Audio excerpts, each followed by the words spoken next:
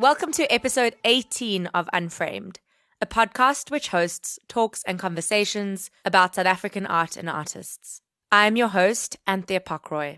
Today's episode is another recorded talk from the Art Fair Week in September of this year, 2019.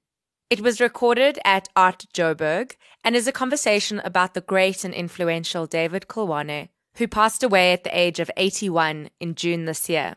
I was so happy to hear that this talk was happening at Art Joburg, as I was planning an episode remembering the life and work of David Kolwane. Both speakers, art historian and curator Thembinkosi Goniwe and Goodman Gallery curator Justin Davey, worked intimately with David in the last few months of his life, pulling together his prolific and profound body of work for a major retrospective exhibition. Fortunately, David was able to see the first incarnation of this exhibition at Iziko National Gallery in Cape Town in June this year, but sadly would not live to see its second incarnation at the Standard Bank Gallery in Johannesburg, which opened just last week and runs until the 6th of December.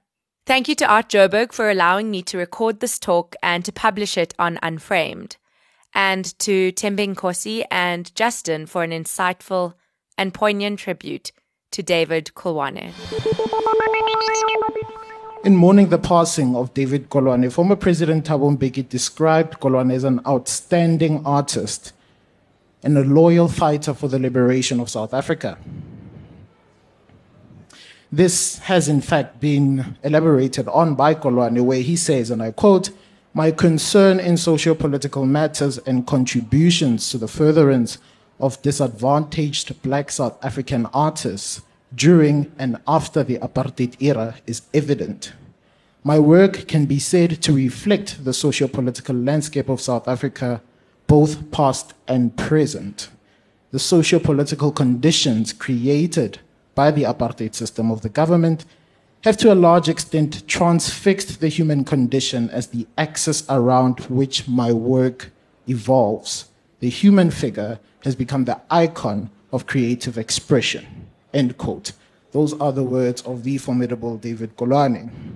But of course, this socio-political aspect of David Kolwane should not, however, take away from the fact that besides being a devoted fighter for the liberation struggle, he was just so much more.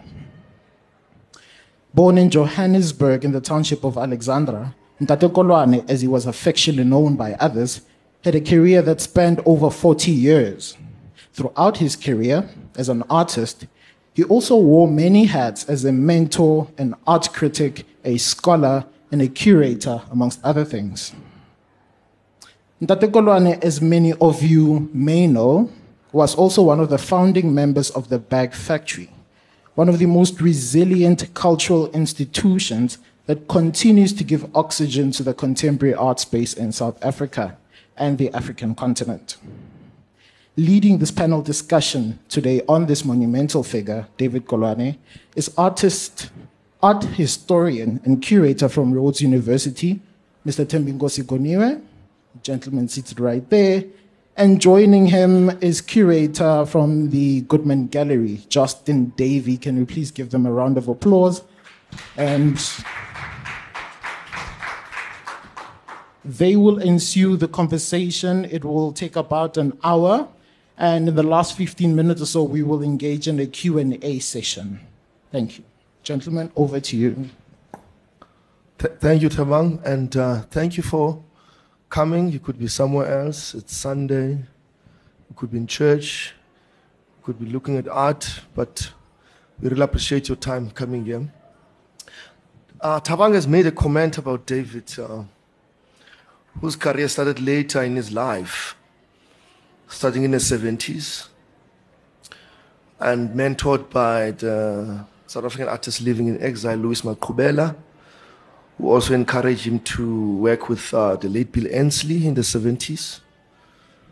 And David, he had many caps as an artist, as a curator, as an initiator, as an educator, as a mentor.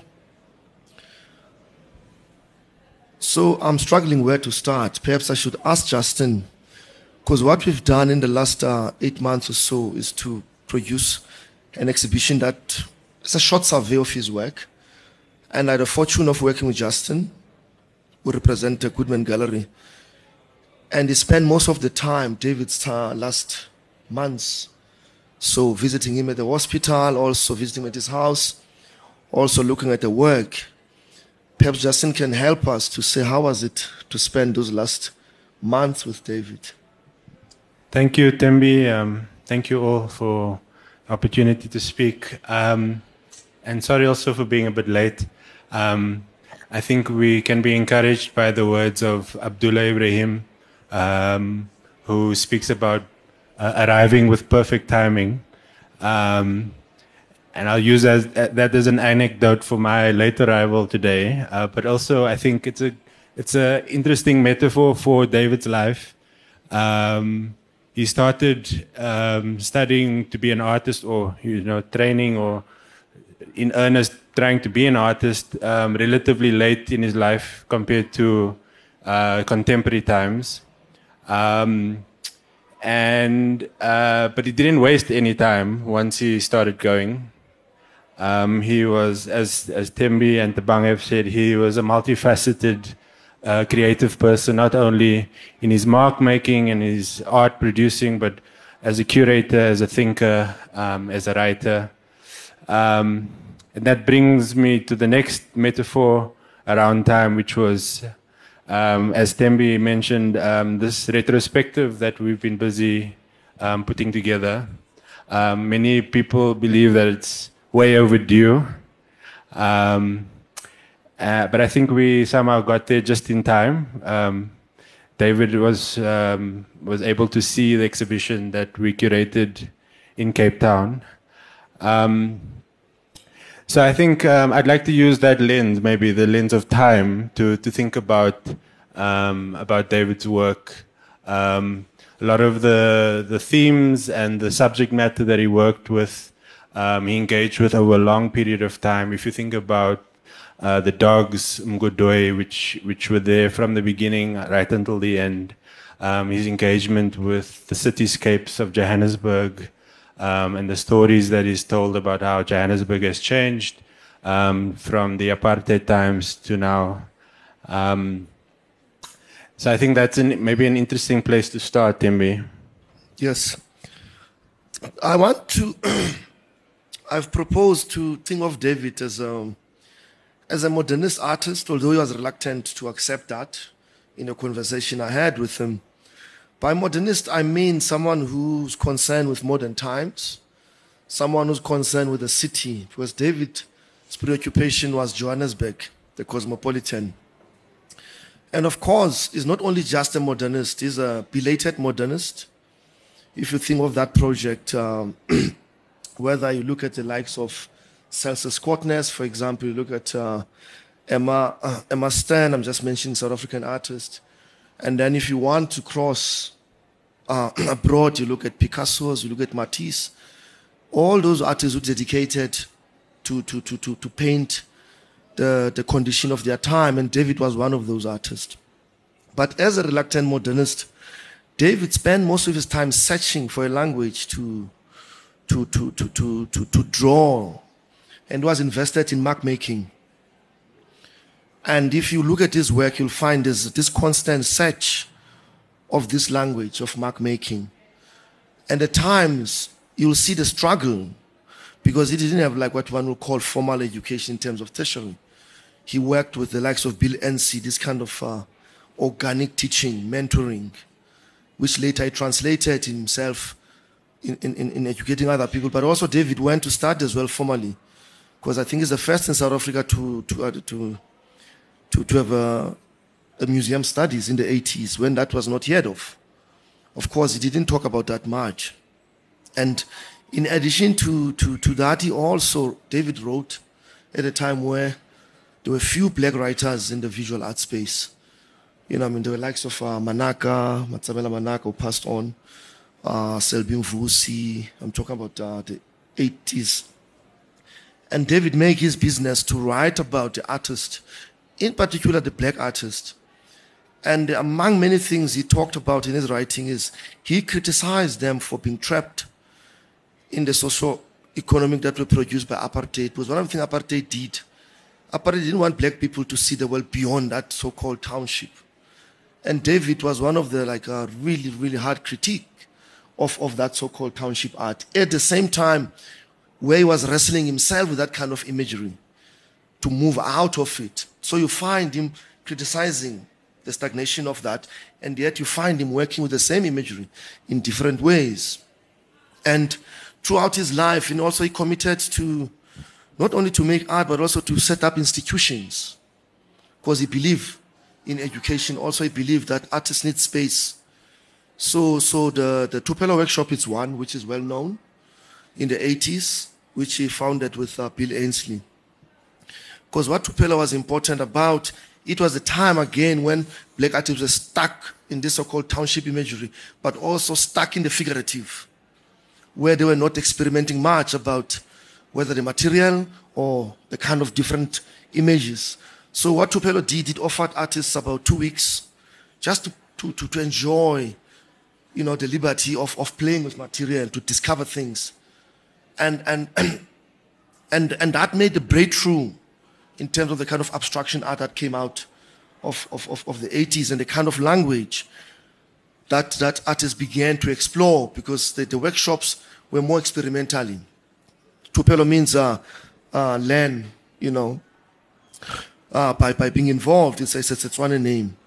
But I want to read that more as like in James Baldwin's notion of breaking bread. It's more biblically breaking bread. So when we come together, we break bread, we eat. Remember Jesus Christ, the Last Supper. He brought the 12 disciples and he broke bread with them. They ate bread, drank wine.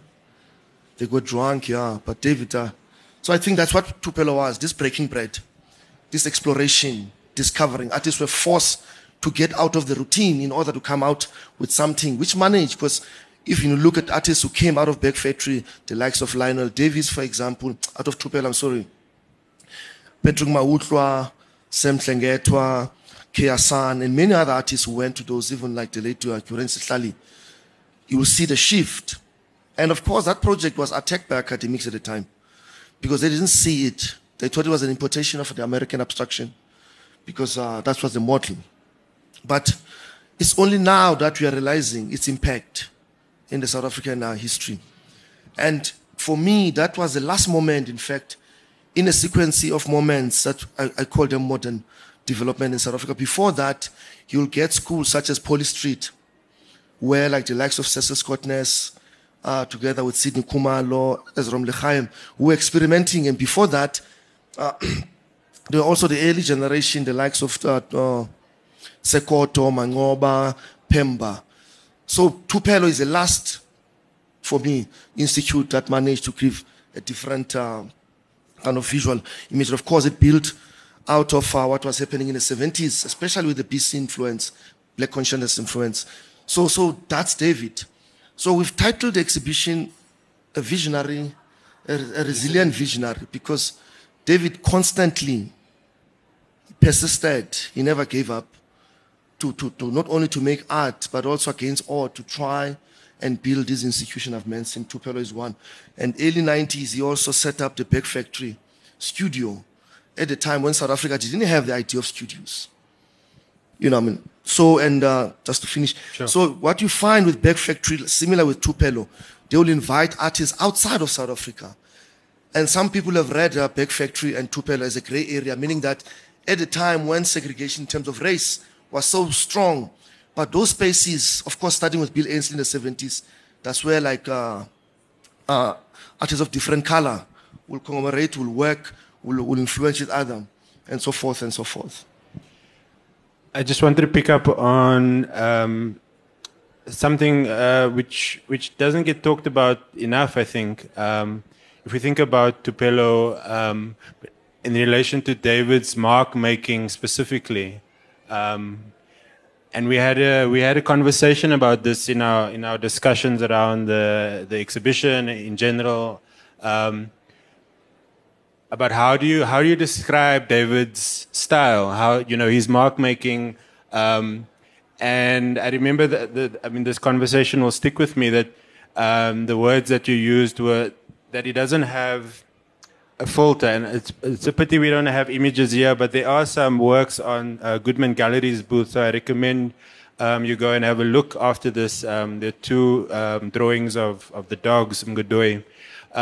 You spoke about, David, not having a filter, and by filter I talk about a certain kind of training or education, and perhaps David had an alternative education to some of the other so-called modernists of the 60s, 70s, and 80s, and that there was this unmediated mark making from David's thoughts and his mind to his hand. Maybe you can elaborate a bit on that conversation that we had, Thembi. You want me to reveal our secrets now? I've said David struggled. He struggled because, as I said, he didn't have the formal training where you go to art school, how to look and how to look at things formally. And if you look carefully in his work, you'll find that David cannot make one mark, one stroke, and something just come to life. He had to constantly search. And my reading of that is both a struggle, but also is this persistence of searching, of experimenting. So partly there's something naive about it for those who are schooled in terms of the affluence or education elite. But also there's something refreshing about that, because what it does, unlike the formally trained artist, he comes from the other side of it to find his own way, forces in his way. So that for you to engage his work, you need to spend time, because there are layers and layers. So what I was saying to Justin is, it is out of this wrestling with the surface. Even when David paints, you could see the paintbrush is like similar like a pencil or like a ball paint, because it doesn't like depend on strokes of the brush. He has this kind of investment in lines. So even when you look at his painting, so jokingly when I was saying, I said, there's a struggle here. You could see the man at pains. And David is one of those artists who go to studio from 8 o'clock or 10 until 5. He constantly work. Even his last day, he was still working. And I find that very interesting, this kind of search in terms of surface. But what it does also, it creates these so-called multi-layers that he doesn't settle for anything. And there's a beautiful story Sisbongi Lomo told, that once they came to David, was working on this piece, and then this client bought the piece. They left. When they came to pick up the piece 2 weeks or a month later, they couldn't identify it, because David have worked on the piece. That was the kind of artist David was. So the piece have changed from what it was.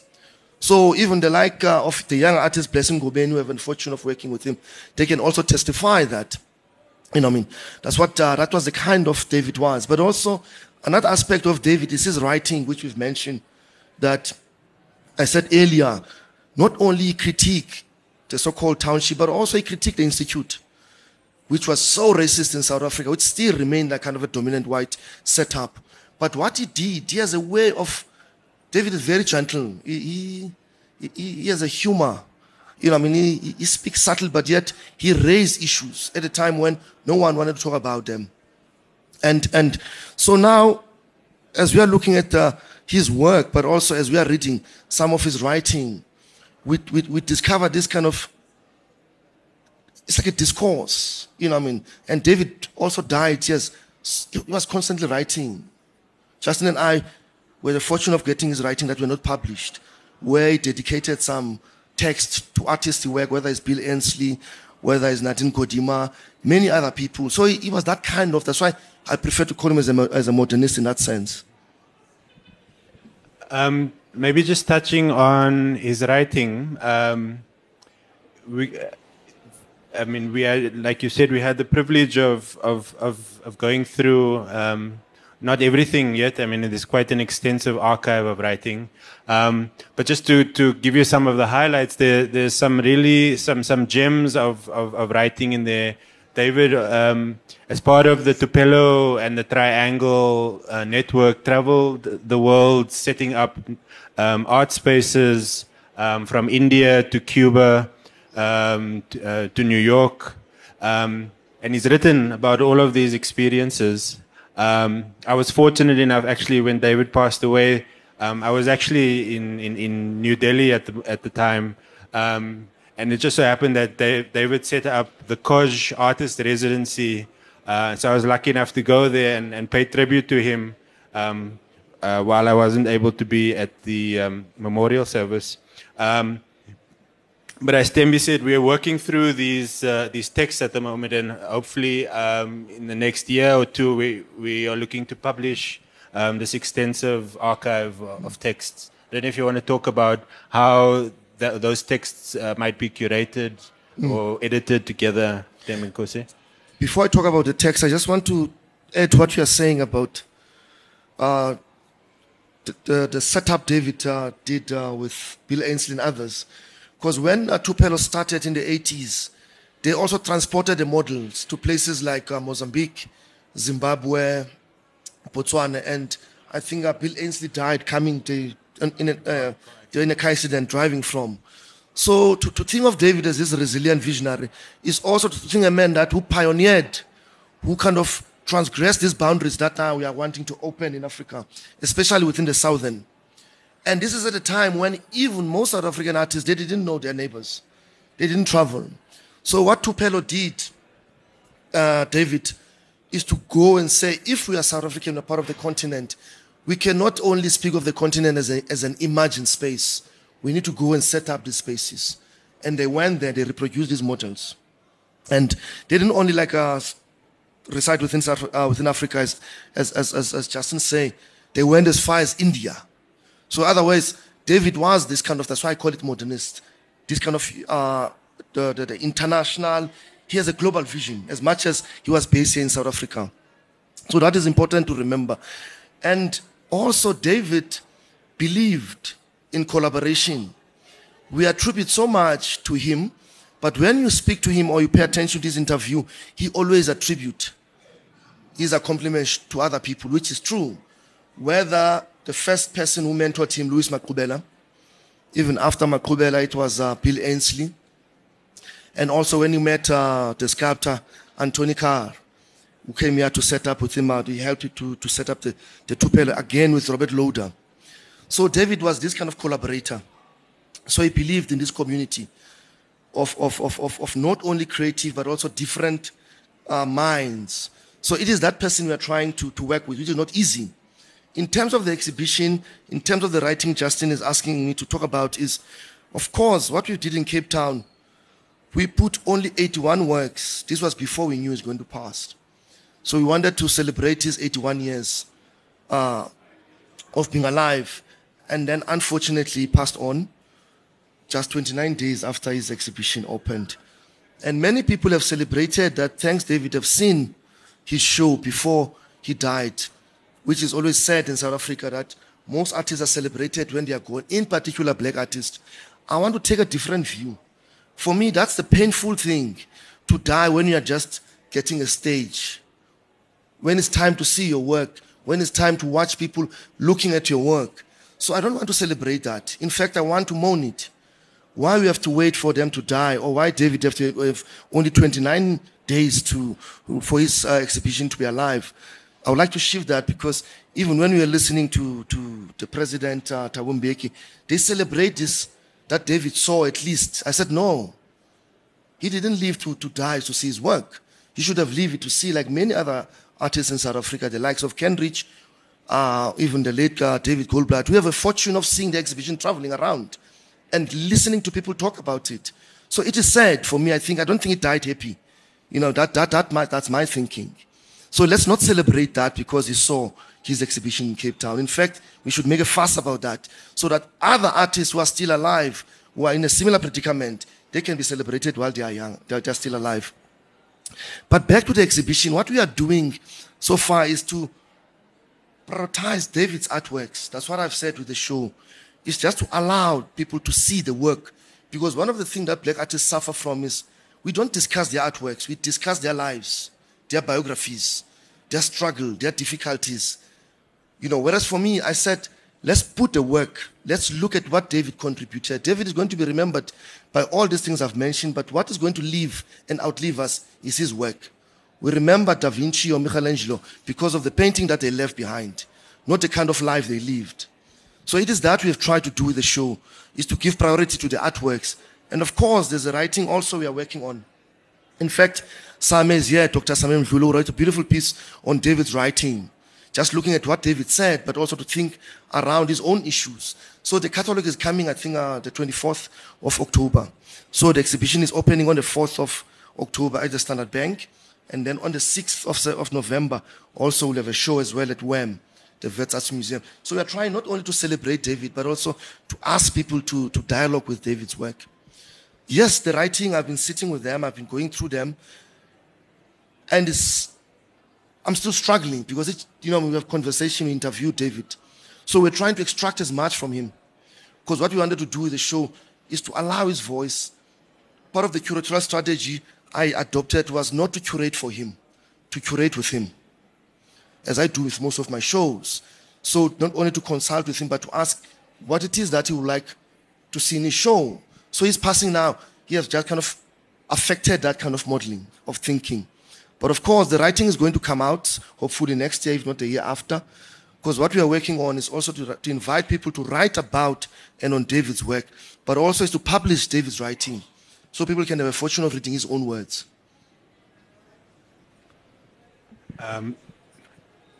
The one point, I agree with you. Part of the reason why I asked you to mention, to talk about his mark making is because precisely no one gets into the nitty-gritty of his actual practice and style. And another aspect, which I hope all of you will be able to see when you visit the exhibition when it opens at Standard Bank, a series of works which really stand out for me, are a series of assemblage works made during the decade of the 90s, maybe even starting from the late 80s, I would say. And I want to talk about this assemblage because sort of the knee-jerk reaction, and it's been my knee-jerk reaction, is to compare it to the assemblage movement of the 60s in the United States. If you think about Robert Rauschenberg, which was a favorite of mine when I was, coming up through high school art history, even university level. So there's a superficial link that can be made, which I think is already quite interesting.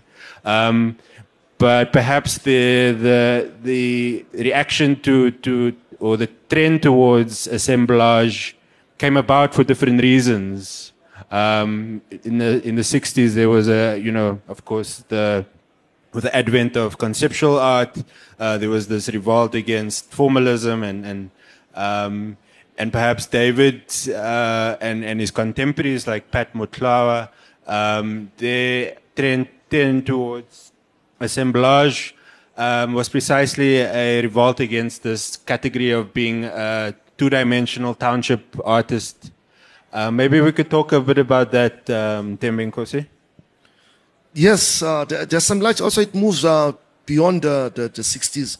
If you trace it back, even the likes of one way or another, Picasso at some time with the Cubist and all of that, the kind of collage. Or if you want to go to the Russian artist who did those kind of the constructivists.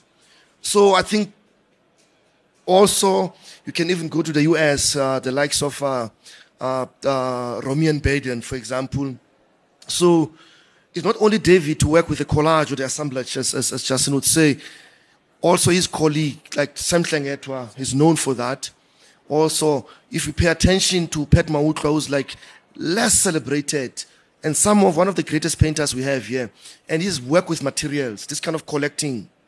And also Kiasan, who have worked with paper construction. So these guys are coming out of the school of this so-called assemblage. So, and yes, that was affected in particular by Tupelo, because one of the things Tupelo did, it was to experiment with materials, to ask what materials can do in terms of as a language, as a medium, as a form, right? So, and David managed, of course, at the time of the 80s, he was mainly painting. It's only in the 90s that he began to collect things and assemble them to create this. When you look at those artworks, you'll find them at one level, they are like three-dimensional, they're like objects.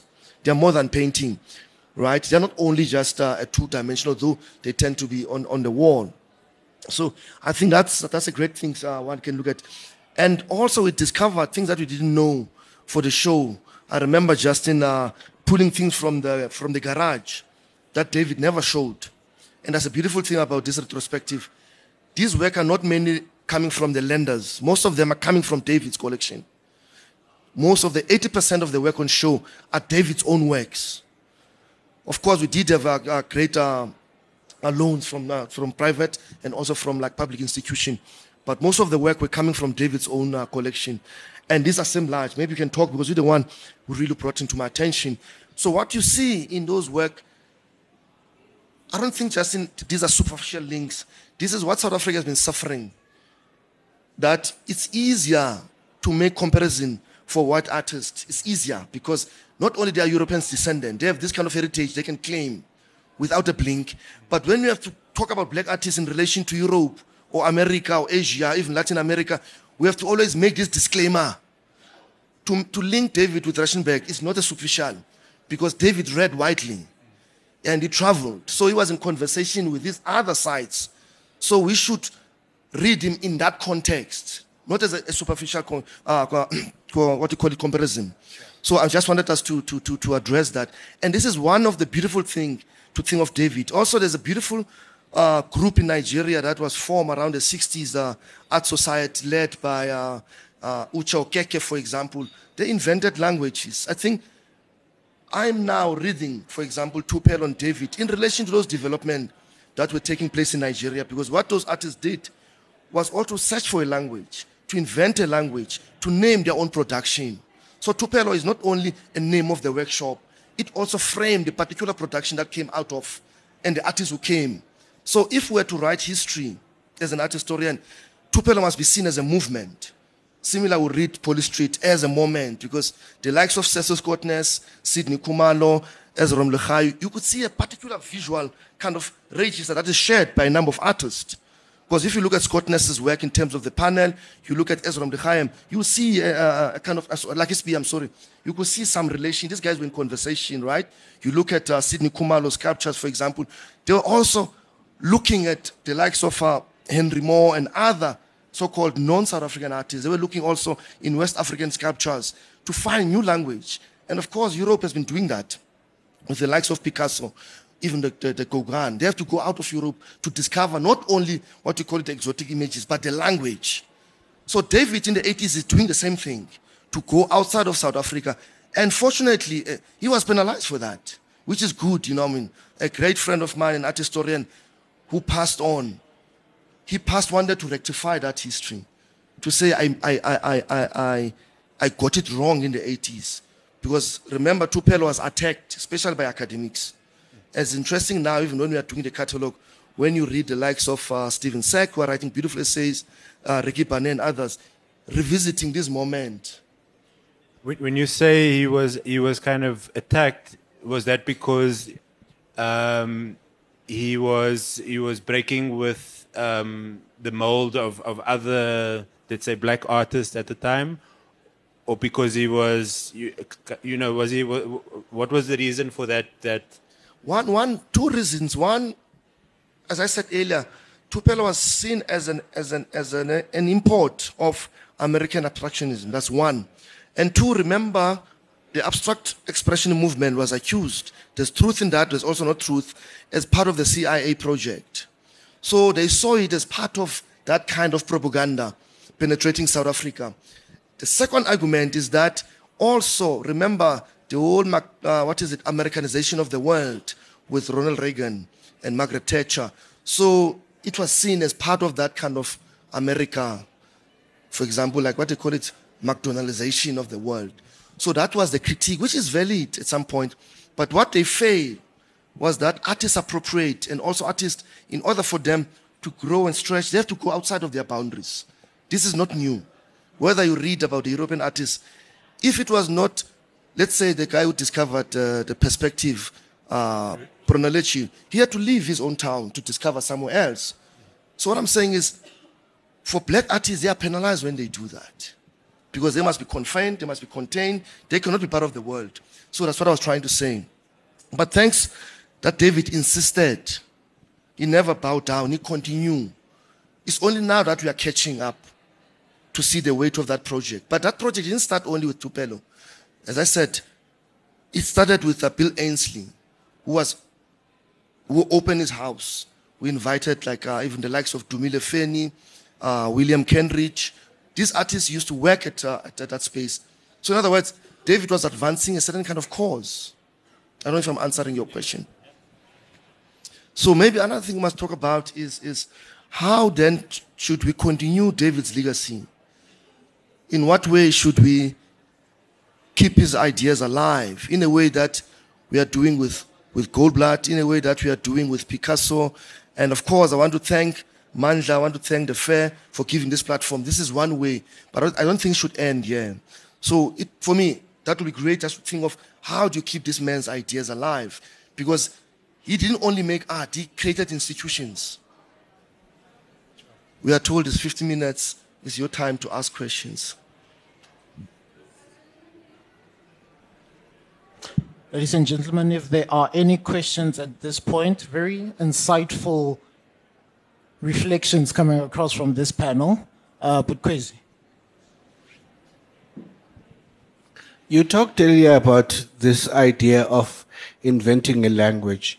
I think it's interesting for me that some time ago you yourself participated in a conversation with Umar Bacha, and he was also talking about his drawings that he did with Dumile Feni in the 50s, and how he said during that conversation that they were also trying to find a language.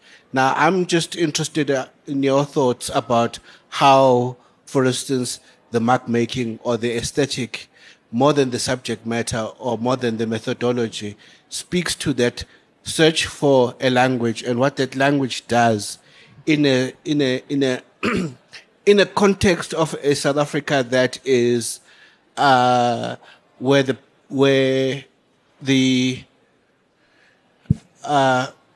black majority is marginalized. How does that become political? How does that link to, for instance, black consciousness? And I'm trying also in the same with the same question to address the exhibition that Sam did around the black aesthetic. What's the connection between the black and the aesthetic? By the way, that's Kwezi Gule, the curator, chief curator, JAG. Thanks, Kwezi, for your complicated question.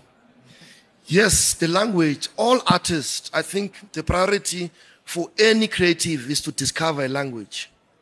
The way we speak. I think the best way to answer a question, if you think about jazz, you think about improvisation, the kind of grammar, I think that mark making, this kind of assemblage, the collecting of material and turning them into something that are meaningful, it is that kind of language. But of course, David's language, it has something of what you call, it's somber. There's something, I won't say sad, something like that is troubling about it, disconcerting, maybe that's a word, gloomy, that's a word. You know, even when, for example, it's not only the dogs. David is always celebrated for the dog. David painted birds. He went to the park. You'll find a series of birds in painting, in drawings, in etching. You know what I mean? So it's not only the dogs. But what I'm saying, when you pay attention, the way he treats them, there's something disconcerting, something that gloomy. As if, in his words, which Tabang have read, because he was concerned with the human condition. The human condition that is not favorable. And Joburg, as much as it's vibrant, as much as it's diverse, but also is suffocating. You start to see that in that. It is that kind of language. Similar when you listen, let's say, to Miles Davis, the early works, or you listen even later to likes of Happy Twaedi's bass, or Zim Ngawane's saxophone, or Fairfaku. You know what I mean? You could hear that there's pleasure in these melodies, but also there's something that is really troubling because of the pain, of the black pain, of the social death, of the non-being, of the zone in which we are. So you start to see that in David. You know, I don't know if I'm answering you. So it is that language that on one hand, if I were to use Roland Barthes' notion of the pleasure of the text, the jouissance, you'll see there's something beautiful, but also there's something troubling about it.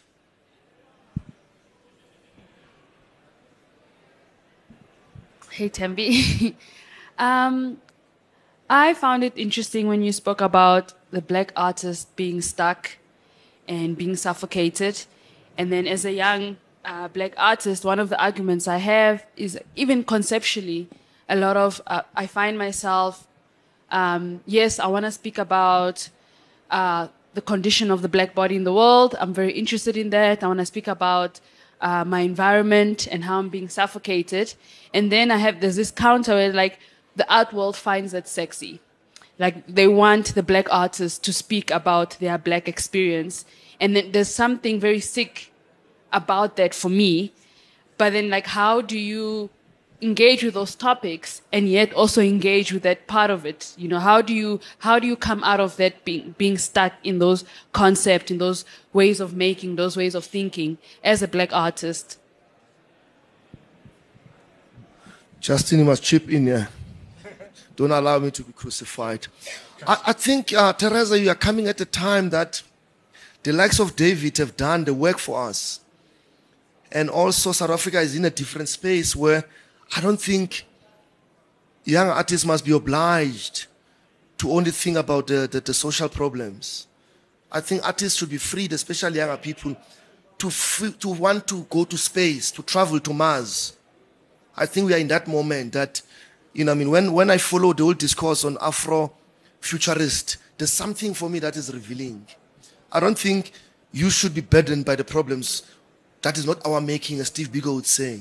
The problem that South Africa is not our making. That's a white problem. They made South Africa to be what the shit is.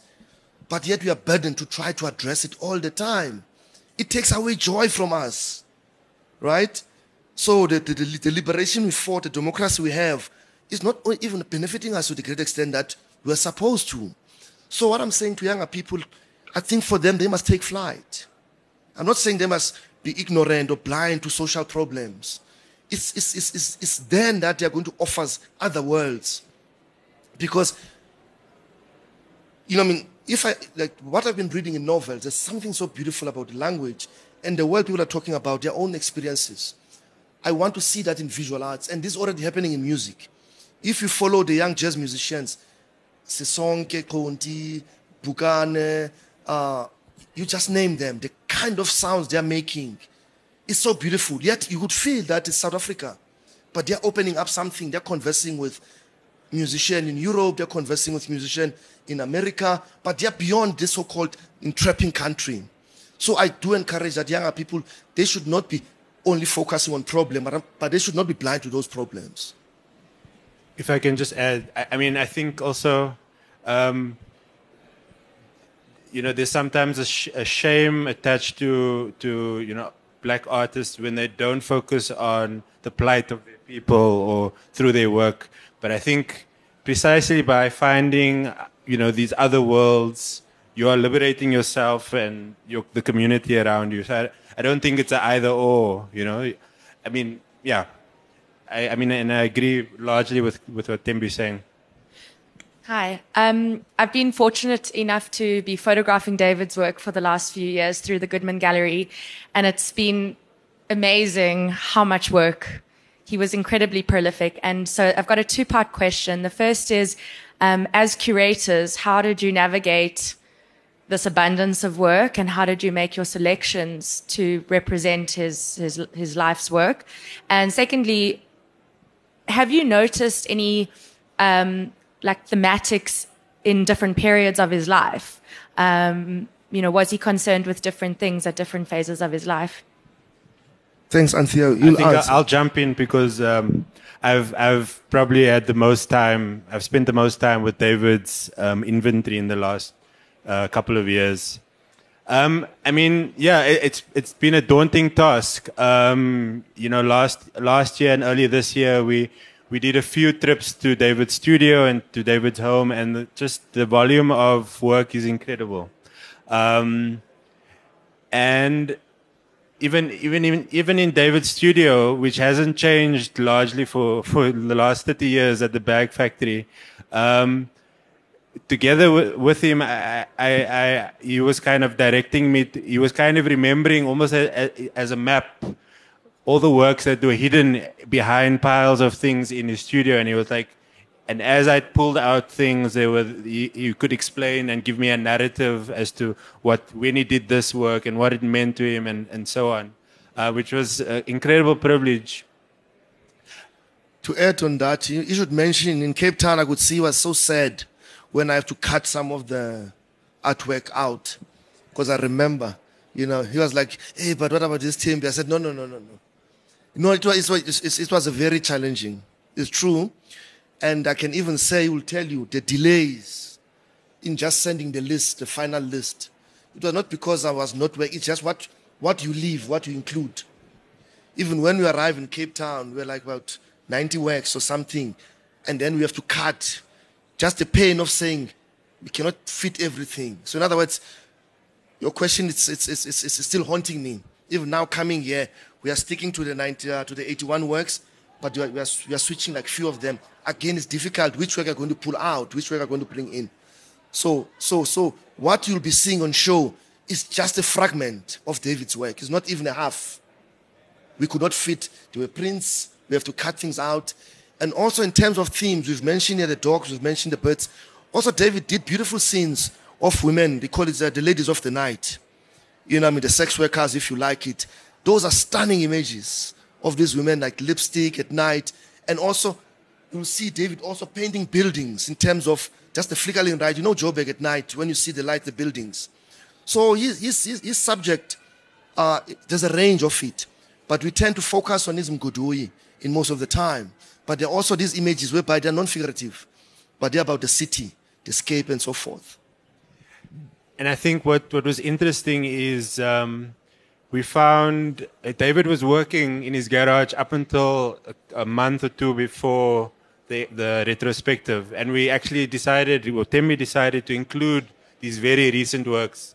I think these works, they're quite different to everything else he's done. And it was almost prophetic, almost like this last chapter.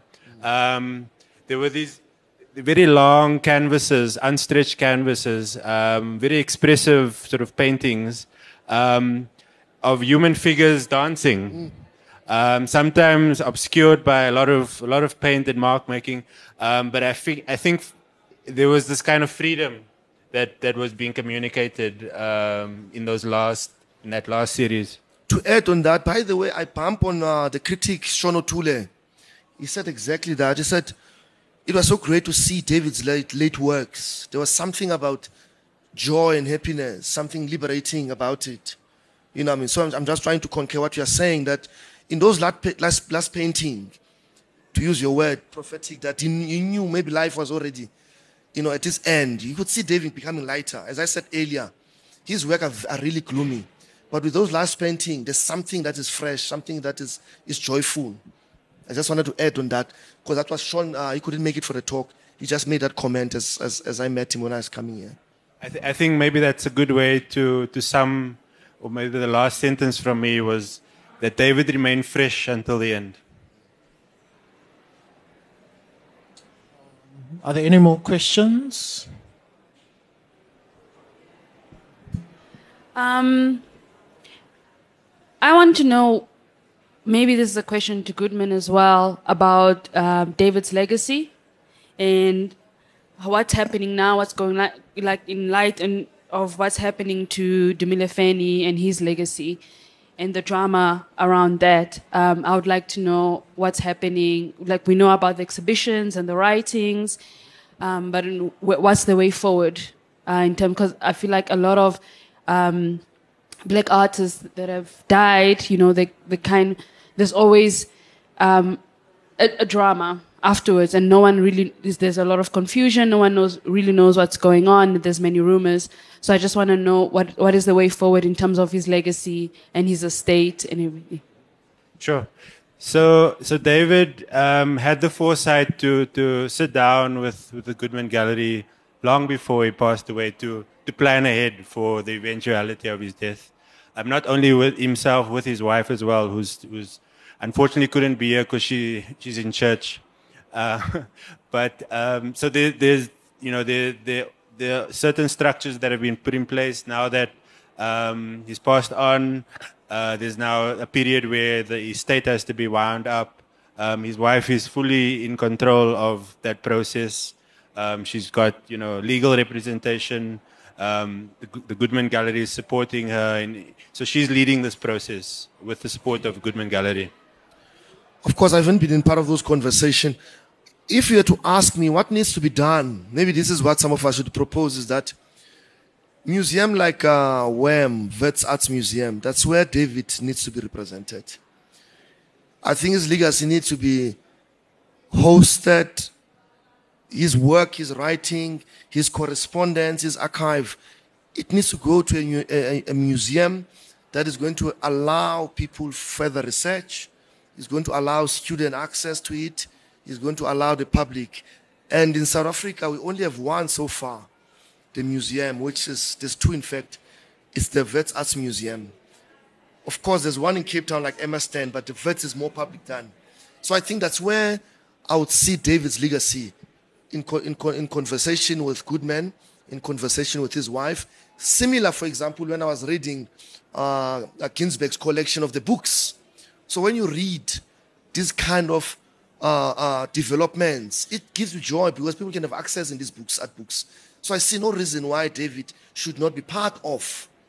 And by the way, Wits gave David an honor degree that I have to fight for 2 years for him to get it.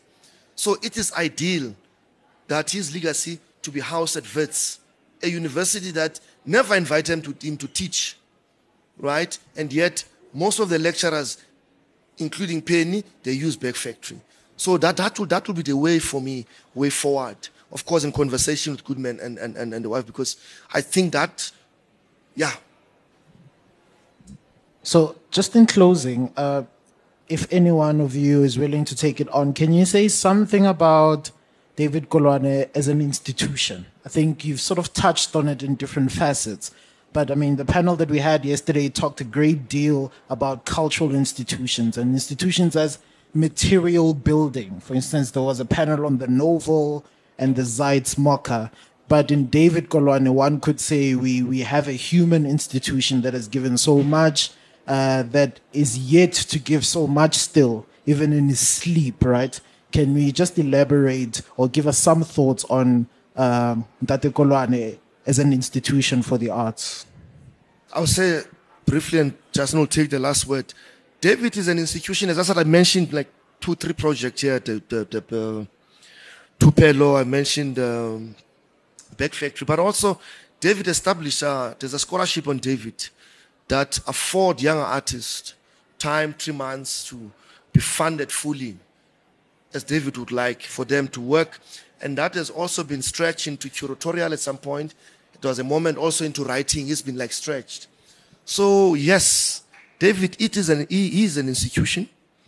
And as a human institution, it's that we need to nurture. Not only his ideas, the kind of things he left us. You know what I mean? In the curatorial, I use the word, and I quoted Biko, the gift that South Africa needs to make South Africa a human place. You know what I mean? I think David is that kind of institution. Because for those who've come across him, even when David speaks to you, he wants to tell you, unlike me, he's non-confrontational. He has a way of, right? But yet he'll communicate. So there's a lot that we can learn from David's persona, not only his ideas. So these are things that we are wishing that as we are studying him, also we are studying what he can give us as an institute to answer your question. Yeah, I mean, I'd like to echo what Tembi is saying. In terms of a physical institution that is left behind, I mean, we have the Bag Factory, it's there, you know. We've got the roving Tupelo workshops, which, you know, every once or twice a year occupy a physical space. But in terms of David as an institution, what he leaves behind, for me at least, is this interpersonal relationship. So the institution of friendship, of mentorship, you know, the time that he gave to younger artists, to colleagues, without asking for any kind of reciprocation or any kind of compensation. I think that's the institution that we need to somehow keep the roof over. Thank you very much for that very interesting panel. May we please give them a round of applause. Thanks again to Thembinkosi Goniwe and Justin Davey, and to Art Joburg for arranging this important talk and for allowing me to post it on the Unframed platform for many people to listen to. Please support Unframed by following us on Facebook and Instagram, and share the episodes that you like with your friends and networks. If you like what you have been hearing so far, please leave a review on Apple Podcasts or Facebook. Thanks for joining me today. See you next time. Bye.